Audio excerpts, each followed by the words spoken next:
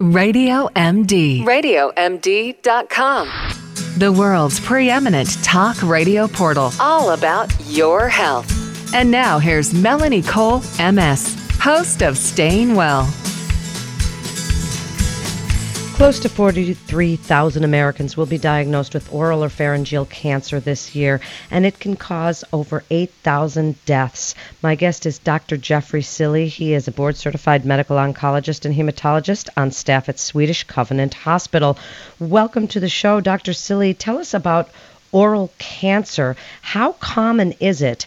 And what are some signs and symptoms? That's always what people want to know, is what might they catch before they run to see a doctor about it? The most common symptoms that we see would be lesions within the mouth, like on the tongue or the surface of the cheek. And it's something oftentimes that you could notice just by regular exam or even when you go for general cleaning with the dentist. In terms of how common it is, it's not one of the most common malignancies, but it is something that we are seeing now more prevalent in the United States, especially associated with some of the viral infections like HPV, and the major risk factors, in addition to the viral infections, can also be tobacco and alcohol. So would patients feel something? Would they feel soreness in their mouth? Would they notice a canker sore? You know, I mean, we kind of usually brush those kinds of things off. Sure. But what would cause us to go see somebody about it? Well, definitely it can present with a mouth sore, kind of like a canker sore, or it could be something that you kind of notice, like something that's persisting on the tongue or the cheek. A canker sore usually should last a few days and then start to heal and improve. So definitely something that's persisting greater than, I would say, about 5 to 7 days should definitely be examined by someone. Or any difficulty, pain with swallowing or pain with eating would be another symptom or sign. Okay, so pain, noticing things that don't go away within 5 or 7 days. I mean, who really does look in their mouth and start giving themselves kind of oral cancer checkups? You mentioned, going to the dentist. Now dentists are doing these oral cancer checkups. But Correct. If we were going to do it ourselves, like women give themselves a self-breast exam, Sure. Can we, Dr. Silley, look in our mouths every month or so, or feel around our necks, behind our ears? Tell us how to do this. Well, I mean, I think the first step, simply just when brushing your teeth, kind of look around in the mouth, and so you kind of get an idea of what that normal is. So if there's any pigment or some kind of lesion or something that shows up, you can compare it to. Definitely it's probably a good habit, like you kind of mentioned with breast exams, to just kind of feel kind of under the chin to see if there are any lymph nodes or anything that are abnormal. So kind of examining the neck and the upper part of or the back part of the jaw. So then what are the treatments? I mean, this is, to most people, a very, very scary type of cancer because it could be disfiguring. You're talking about your ability to eat and talk. So what treatments are available out there to give people some hope about this? Of course. Well, I think the best treatment is prevention.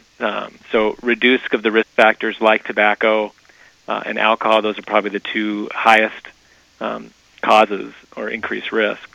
The other issue is to not let something linger. So when we talk about examining something or you see something, if it doesn't go away in about 5 to 7 days, then I think it does necessitate going to see a professional, whether it be the dentist or physician, because definitely dealing with something smaller is a lot easier than something that is larger.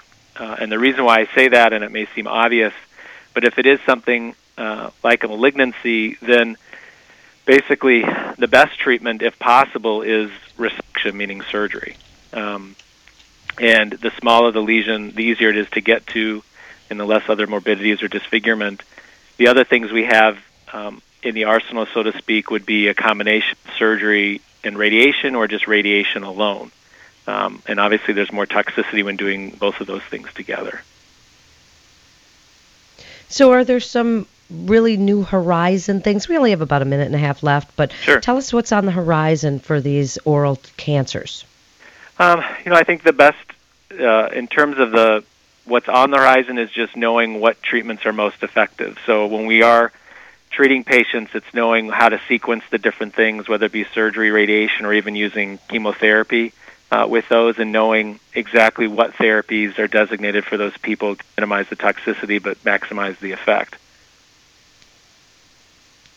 Okay, so there is really hope. And in thus the last minute, please, Dr. Silly, wrap it up for us for oral cancer awareness. Let the public know what you want them to know about oral cancer. So the main thing would be, of course, reducing the risk factors. So tobacco cessation, stopping smoking, minimizing alcohol, and then, like you mentioned, really kind of observing, surveilling the mouth, making sure, and getting follow-up when you do see something.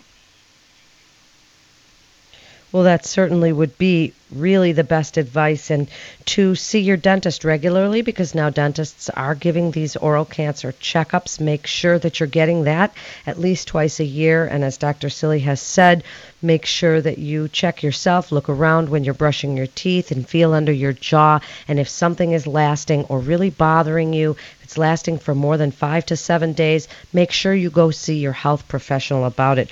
You're listening to Radio MD. For more information, you can go to radiomd.com and listen anytime, on demand or on the go. And remember to like us on Facebook, follow us on Twitter at Your Radio MD. This is Melanie Cole. Thanks so much for listening, and stay well.